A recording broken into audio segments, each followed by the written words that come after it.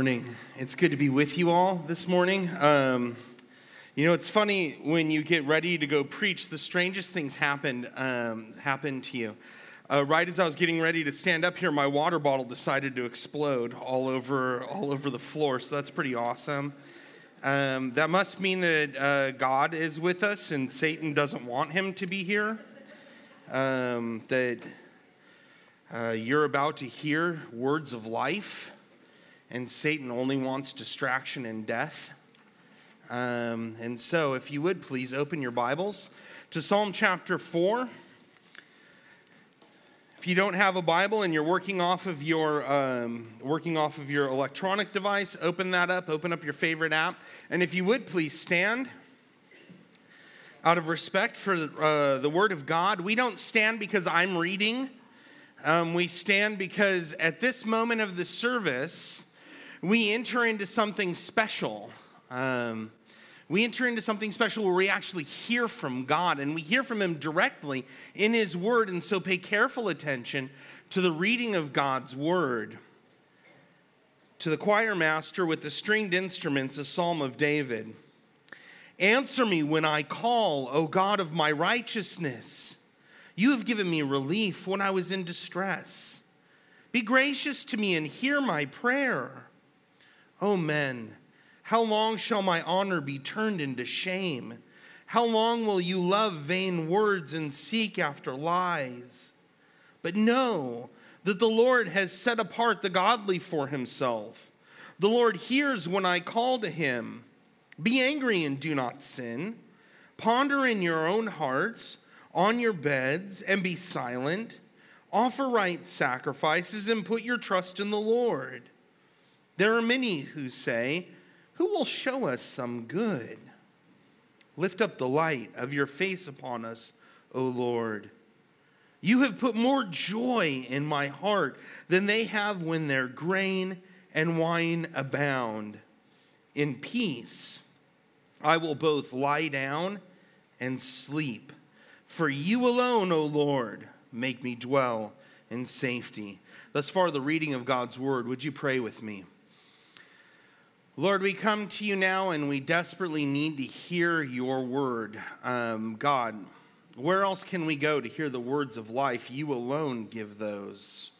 And so, God, I pray that you would open our ears that we might hear your word, sharpen our minds that we might assent to the truthfulness of it, and then, God, give us faith that we might lie down and sleep, knowing that you, O Lord, are the one who provides us with safety. Help us to rest in you. God, there are so many accusers who come in from the outside. They tell us all the things that are wrong with us. There's so many times where accusations rise from inside of us, telling us that we just aren't good enough. And God, when we look at your law and our lives, we see those things don't match up. God, thank you that you are the God of our righteousness. So now, Lord, be with us, we pray, as we go and we study your word. Be with us, help us to hear from you. Be with your preacher as he's distracted and sinful and broken and exhausted. God, give me strength. We pray for Christ's sake in the building of his kingdom for his glory. Amen. You may be seated. 2 weeks ago, we looked at Psalm 3, which was a liturgy for the morning. I don't know if you guys got that or not, but it was a liturgy for the morning. You remember in Psalm 3, David says, I laid down and I woke up and I was able to face a fearful day, a day full of anxiety. Now we're taking a look at Psalm 4. It's really interesting. I love the Psalter, and frankly, I love God because he gives us these two bookends, right? Psalm 4 now is a liturgy for the evening. It was written for you right before you go to bed, for you to read through it after having a day full of failure, a day full of anxiety, a day full of fear. And it's labeled that way because here you see in verse 8 at the very end of the text, it says, in peace I'll both lie down and sleep, for you alone, O Lord, make me dwell in safety. You see, the psalmist lies down and sleeps. Just think about that for a minute.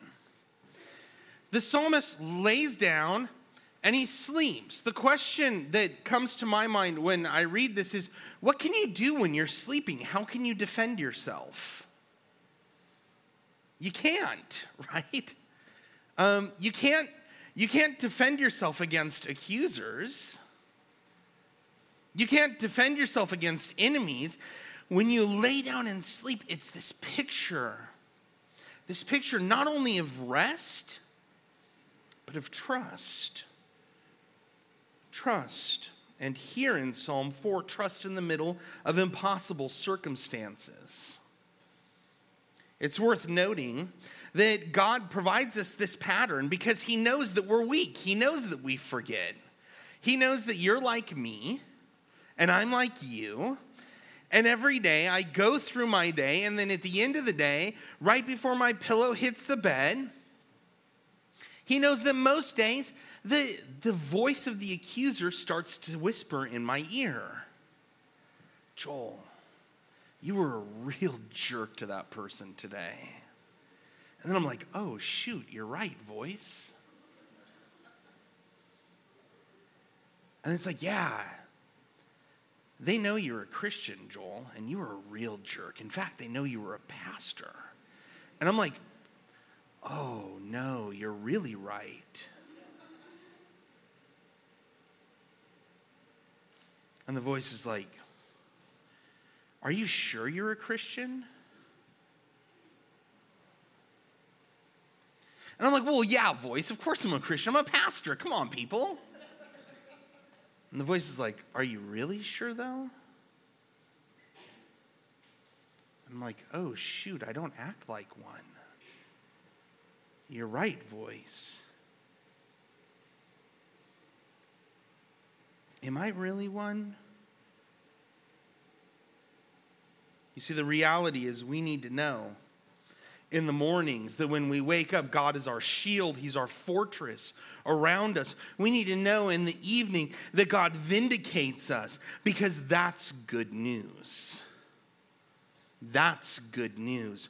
Our righteousness is not inside of us, but it's outside of us. He doesn't say, the psalmist doesn't say, I'll get up and I'll have enough faith to face the day. The psalmist doesn't say, I'll get up and I'll look at my own works and I'll know that I'm good to go. He doesn't say, I'm going to lay down and rest in my own righteousness. No, he says something completely different. And what he says is actually good news. So today, main point. This is the big overarching theme.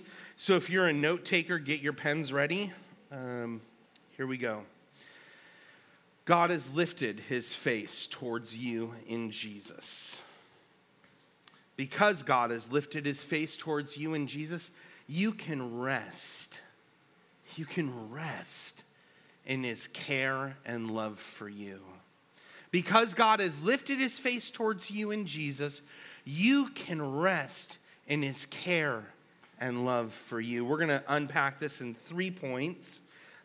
Three big points. We're going to spend the most in the first point, and then we're going to go through quickly the second two.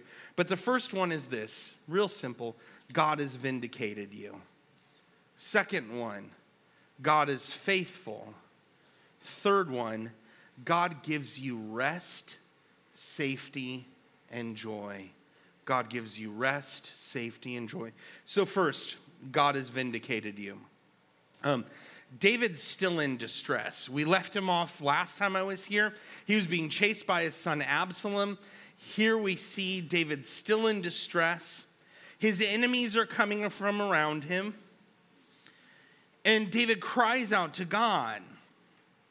Now, if you'll remember, last time when I was here, we talked about how David used these kind of staccato phrases, right? I cried, I called, I laid down, I woke up, and then he turned into these phrases where he's like telling God, answer me, arise, God, at the end of Psalm 3. Well, here in Psalm 4, we get it right from the get-go. Answer me when I call, O God of my righteousness. This is an imperative verb again. I mean, first of all, like if you're like me when you read this, you think to yourself, who speaks to God like this? Who tells God what to do? Well, the man after God's own heart tells him what to do. But you notice it's not like a shaking his fist at God. You see, I think this is what separates David from Job, right? Job was saying, God, you get in the dock. You come, you answer my questions. Here, David's like, God, answer me. Answer me, please. All my accusers are pressing in around. Wicked men are surrounding me. Now they've turned from physical violence to verbal accusations. And he's like, answer me, God.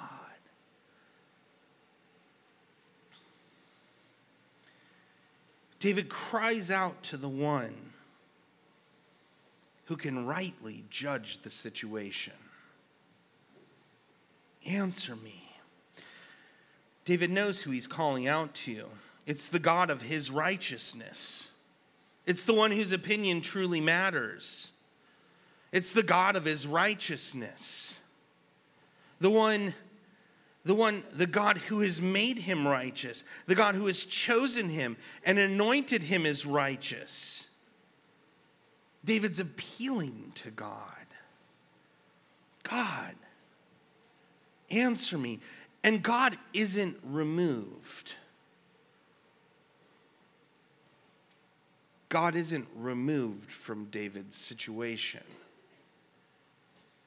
God doesn't stay away from you when the accusations are true. Have you ever had that happen to you? You do something that's incredibly stupid. This is like a daily occurrence for me. You do something that's incredibly stupid. You say something that's really wrong, right? You do something that's really wrong. And all of a sudden, you start to realize that your friend group has thinned out. And you're like, I mean, I know I was a jerk, but like, really?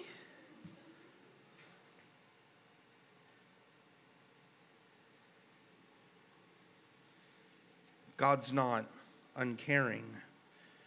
God's not removing himself. God doesn't move away from you. God doesn't sit by the wayside as you're maligned. God moves in and he defends, and David appeals to the God of his righteousness. As one author puts it, the phrase God of my right is even more steadying by its appeal to God's character. He says, God, you are my righteousness. David looks to the one who's outside of himself. This is really key. Really key. 1517, Reformation starts. 1518, Luther's in big trouble. Why? Because he says, we don't look to ourselves for our righteousness. We look to someone else. We look to someone outside of us for our righteousness. The nerdy Latin phrase is extra nos, right? It's outside of our own being. We look outside of ourselves for our righteousness. Who is David looking to? Who do we look to? 2 Corinthians, the Apostle Paul tells us, 2 Corinthians 5:21, for our sake, he, being God the Father, made him, being God the Son, to, listen to this, made him to be sin, who knew no sin. He didn't say he made him to commit sins. He made him to be sin. who knew no sin, so that, in order that, in him you, with all your sins, me, with all my anger and pride, you, with all your lust, me, with all of my tendencies, so that we might become the righteousness of God. Now, if that doesn't give you the chills, then I've done a really bad job explaining it.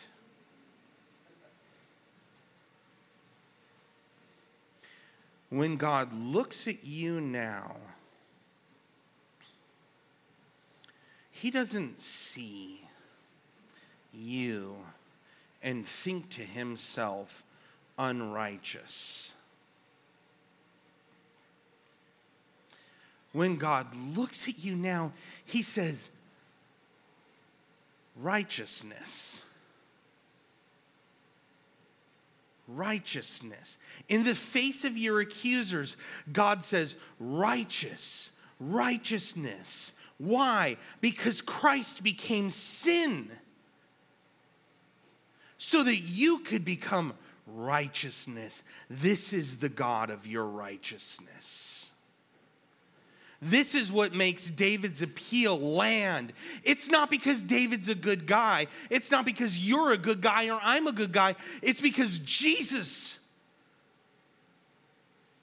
became sin so that you could be righteous.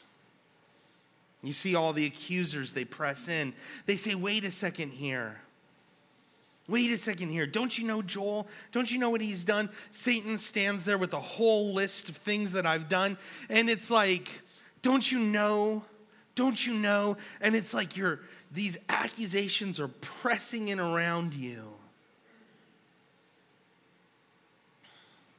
David remembers the past actions of God in delivering. And God gives him space. You see the quote up here on the screen.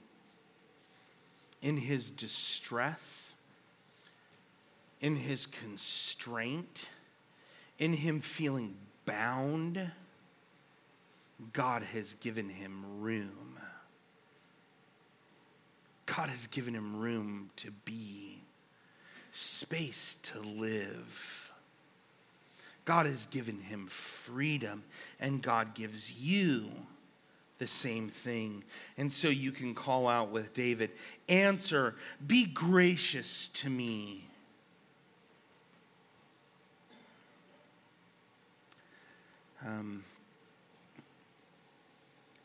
Notice the answer. The answer comes from the mouth of David himself. He says to the false accusers, know this. Understand this. Remember, it's God who's set me apart for himself. It's God who's made me righteous. That God, that's a God you want to go worship. The very fact that God answers proves that David is set apart.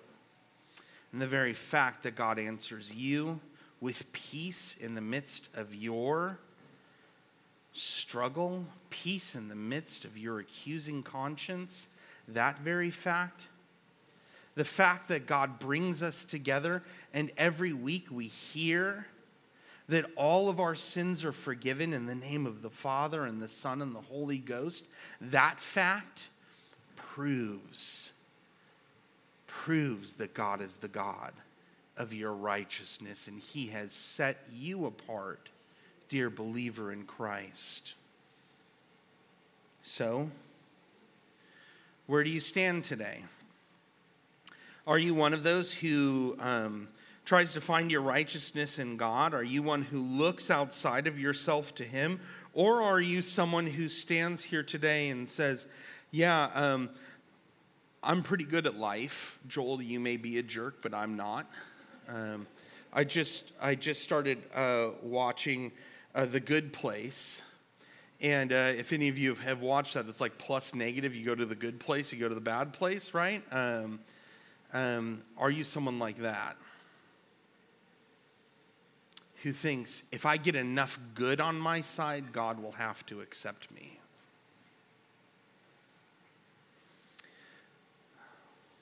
Know this, if that's you today, if you're in that second group, then there's a much better way.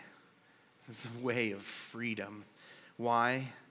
Because God has promised to vindicate his people, and God is faithful. Point 2. Now in verse 6, this question is posed, and David puts himself in the place of the many, this great crowd. Who will show us some good? I feel like that's like this constant question that's going on right now as we look to leaders, as we look to people around us in society, and we're like, who will show us some good? We have little pockets of good, right? We have little pockets of people who are helping, who are altruistic, who love others. But in all of those things, we know that those people like to find some of their self-worth in it, right? Who will show us some good that doesn't fill your own needs, some good that isn't self-serving? And we hear this phrase in response. Who will show us some good? Look down at your Bibles. Who will show us some good? Lift up the light of your face upon us, O Lord. Now, once you hear that, like alarm bells should be going off in your head. Because you hear that phrase all the time, every week. The Lord bless you and keep you, right?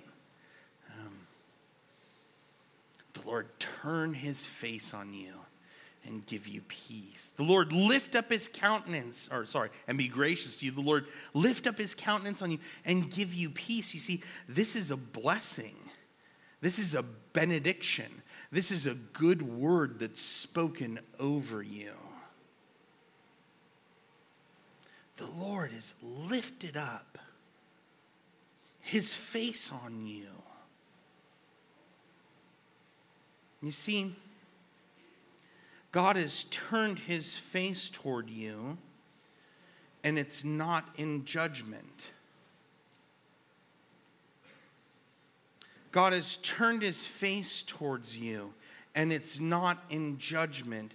What it's in is it's in this loving gaze. Why? Because the judgment that was due to us was borne away by Christ. It was taken away by Christ. And you see, the funny thing about God is, when God makes a promise, God delivers on the promise. God doesn't change. God delivered David. God delivered Christ. And God will deliver you.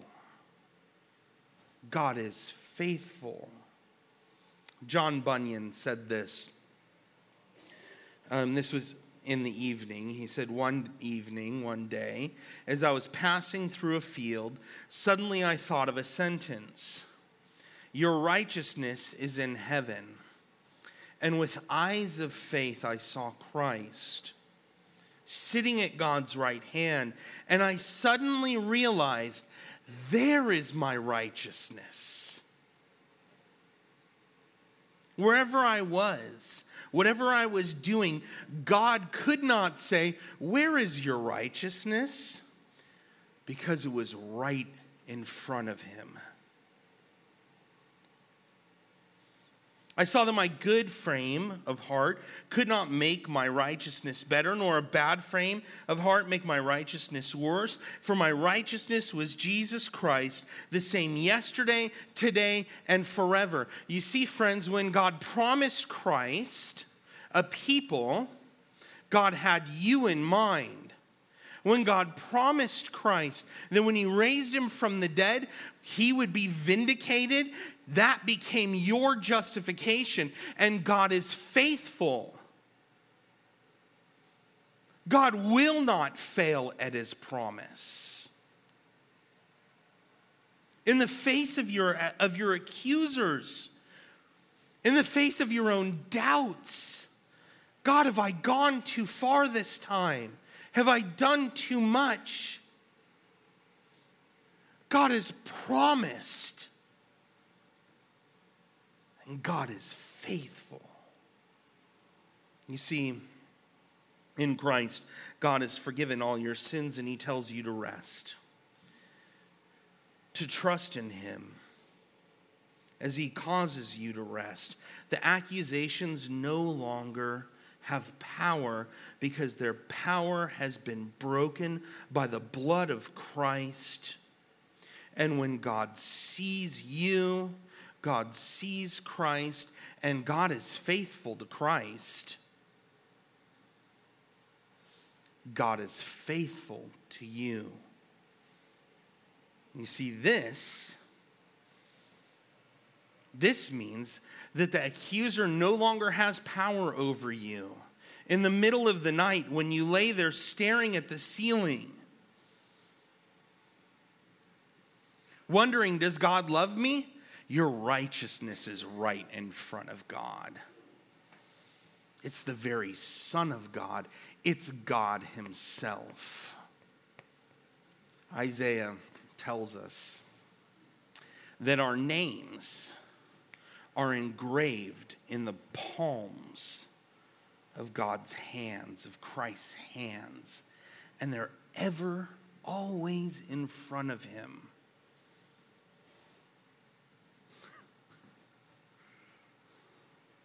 You see, that's how faithful God is. I don't mean to be crass by saying this, but that's how faithful God is. God has your name tattooed into the palms of his hands. It ain't going away. You know what else is in the palms of his hands? Scars. You know what those scars were for? Hanging him to the cross. You see, that's how faithful God is. When Christ was crucified, you were crucified. When Christ was raised, you were raised.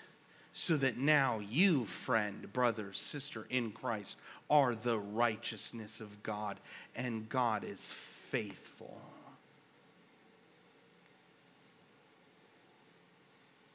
Last point. God gives you joy, safety, and rest. This is the sort of sermon, a lot of times preachers will say that they're preaching out ahead of themselves. What that means is that we're preaching sermons we actually need to hear. We're preaching sermons that convict our own hearts, that give our own hearts rest.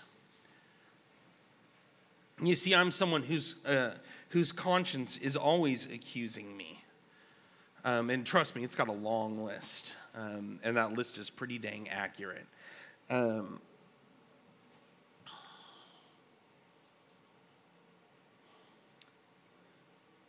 What we need, instead of a list of accusations, is we need joy. We need safety. We need rest. And God gives those to us. He says, "You've put more joy in my heart than they have when their grain and wine abound." You see, the situation hasn't resolved for David. David's still in the middle of it. There is no magical deliverance that's gone on yet. David's still sitting there. The accusers are still coming after him. They still have a great case. But David says, "You have put more joy in my heart than they have when their grain and wine abound." David affirms the confidence that he has in God, that God has answered, that God has been gracious, that God has heard his prayers as he's requested in verse 1, and he affirms this. And while he's thinking about this, he breaks out in this kind of superb, affirmation of God's work, showing the difference between joy and happiness. You see, a lot of times we think to be joyful in the Lord means we need to walk around with smiles all the time, right? We think that it's like, yeah, no, everything's great. I have joy in the Lord.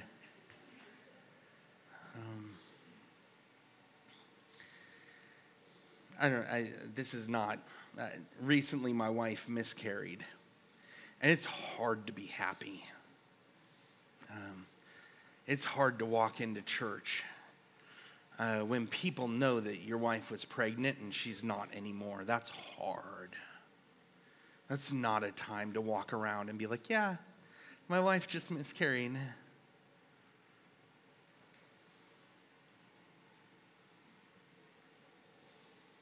You see, inward joy is something very different than outward happiness and pleasure.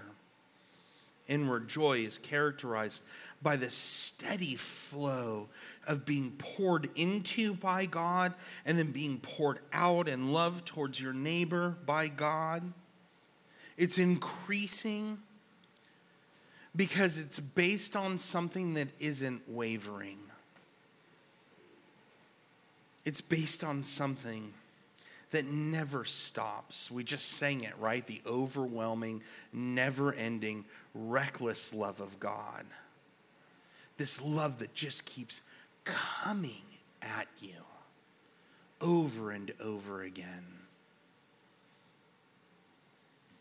You see, things like grain and wine are good things, right? There's these things of celebration. I don't know about you, but I love breaking open a fresh baked loaf of bread and having a great bottle of wine with it.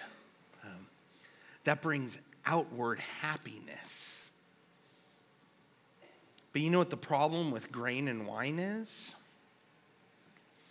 Outside of the context of the supper, let me just say that, make that qualification. The problem with grain and wine is that the happiness it brings, first of all, is false happiness, and second of all, goes away as soon as the taste leaves your lips, leaves your tongue. And yet we go to those things, right? When my wife miscarried, I took Proverbs seriously. A little bit of wine is good. For a downtrodden spirit, right? Maybe I took it a little bit too seriously. But we go to those things. I have a bad day, and what's the first thing I do when I get home? I open up the cabinet and look for chocolate. I have a really bad day. Go for something else. Grain and wine are only temporary. They aren't bad, but they're only temporary. And yet we look to these things to find lasting joy, a new job, a new house, a remodeled kitchen. I can't tell you how many times I've tried this one, losing 10 pounds. New clothes, new purse, new shoes, new sunglasses, new car, new wife, new children. All we're doing is just slapping Band-Aids on ourselves. Trying to find real joy, but outward pleasure is only temporary. How do I know? Because every time I get a new job, I give it about 8 months, and then I'm like, dang, I need a new job.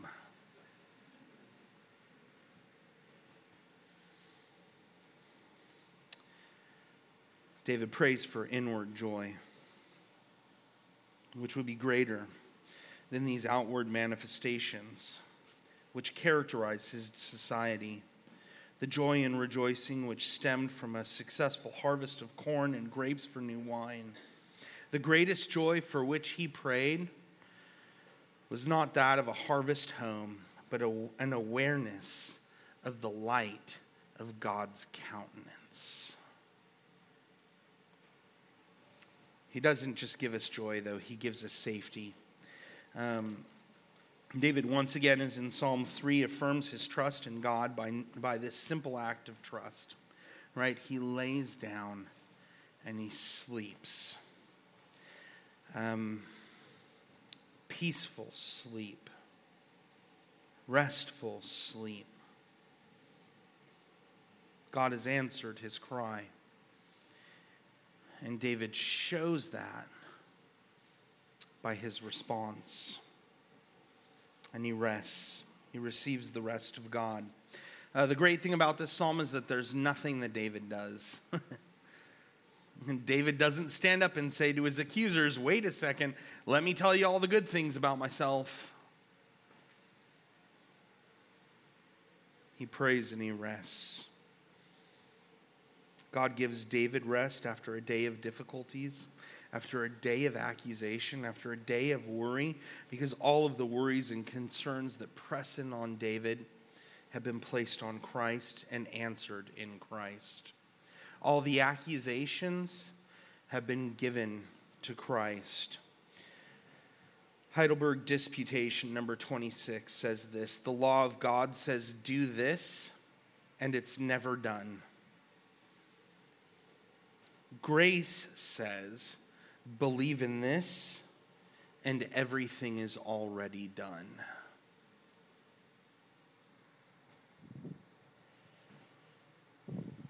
How does this happen?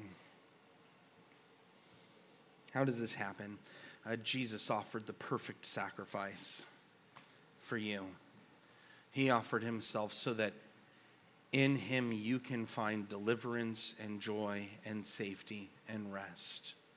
Praise be to God. So that you don't have to look at yourself in the mirror anymore and think, did I get it? Grace says, it's already done. So what concerns you today? What keeps you up at night? Is it the voice of your conscience? Is it the voice of the law accusing you, reminding you of your failure? Dear friend, God is your righteousness. Does the voice of the accuser come to you and remind you of all the ways you're not who you want to be, you're not who God wants you to be? Know that God has turned his face towards you in Jesus. Know that God has turned his face towards you in Jesus, and when he does that, there's love and joy and safety. This God of your righteousness is the one who invites you, saying, come to me, all you who are weary and heavy laden, and I will give you rest. So how do we actually practice this? This week I was actually really on top of the ball. I sent in the gospel liturgy last night at midnight. So if you'll pull that up on the screen, should be the next one. It's a liturgy for a fearful evening. And this can be done by yourself or with a group, like we said last time. But it looks like this when you are getting ready to go to bed and pray. Lift up the light of your face upon us, O Lord, so I can lie down and sleep and dwell in safety. Then you silently pray. You say that out loud. Then you silently pray, answer me when I call. And then confess your worries to God. Confess the accusations that are on you to God. Then you say out loud again together, lift up the light of your face upon us, O Lord, so I can lie down, sleep, and dwell in safety. Then pray out loud, Lord, hear me when I call. Confess your fears. Confess your sins. Confess to God. Then say out loud again, lift up the light of your face upon us, O Lord, so that I can lie down and sleep and dwell in safety. Then pray out loud, Lord, put joy in my heart. Please give me peace. and then pray, Lord, thank you that in Jesus you have lifted up the light of your face on us. You've made it so I can lie down, sleep, and dwell in safety. May God make Harbor City Church a church that experiences this safety, joy, and rest because of the work of Christ. In the name of the Father, and the Son, and the Holy Spirit.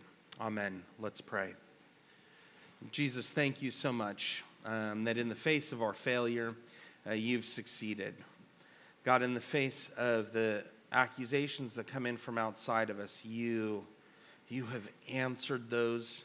You've stripped them of their power, and you've delivered us to newness of life.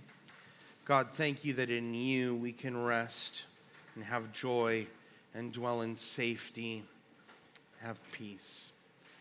God, these are all gifts that are undeserved, and yet you give them to us, and so we thank you for that.